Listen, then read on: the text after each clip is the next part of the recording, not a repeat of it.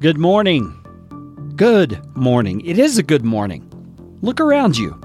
Maybe you woke up in a bad mood. Maybe you woke up feeling really tired because you didn't get enough sleep. But stop for a second and take a deep breath and open your eyes and look around you. It is a good morning.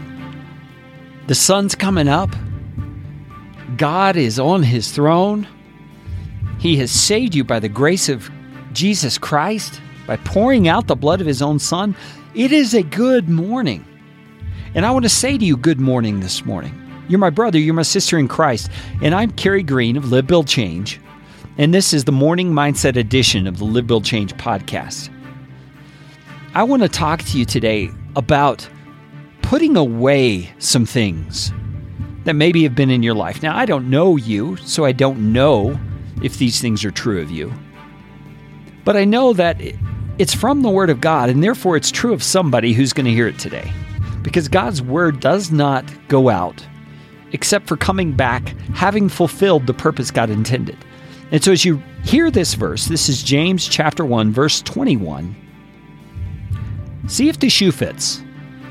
And open yourself up in humility. Don't get defensive. Don't let yourself justify things. Just relax, take a deep breath, and know that your loving God may be wanting to point out something that he wants to purge from your life. And it may be a little painful at first, but it's going to be good in the end. It's going to be his will for you. Now listen to this verse. This is James 1:21. James says, therefore, and let me pause for a minute. You always have to know what the therefore is there for. Therefore refers back to what he just said. And he just said, let every person be quick to hear, slow to speak, slow to anger, for the anger of man does not produce the righteousness of God. And then he says, therefore, put away all filthiness and rampant wickedness, and receive with meekness the implanted word, which is able to save your souls. So it's in light of this issue of being quick to speak and quick toward anger. He's saying that kind of anger doesn't produce the righteousness of God. And so because of that, put away filthiness and rampant wickedness. Now, where did those come from? Why is he all of a sudden talking about filthiness and wickedness? Well, it's because anger usually leads to those things in some way. You know, we lash out verbally at somebody. We call them names. We accuse them of terrible things they've not even done because we're angry. And he's saying that kind of anger does not produce the righteousness of God. So learn how to put those things away. And instead, receive with meekness the implanted word. He's saying receive the truth of God. And when I hear that, man, my mind just goes crazy thinking of what kind of truth is he talking about? What is it he means? There's so much in the Word of God that he probably means by that.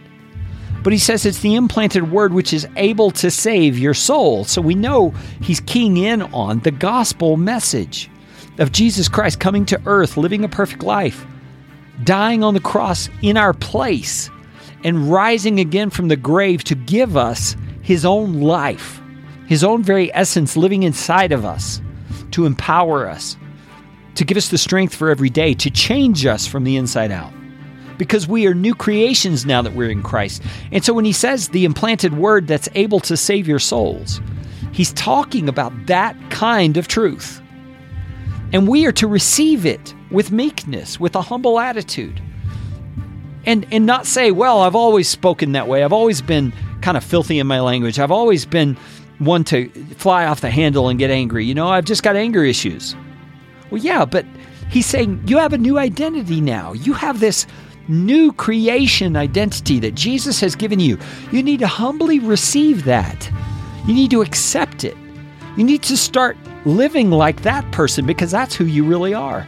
All the rest of that stuff is like residue in a Tupperware container after you've had spaghetti in it. You know, it may be a stain that's there, but it doesn't have to dominate that container anymore. It doesn't have to dominate you anymore.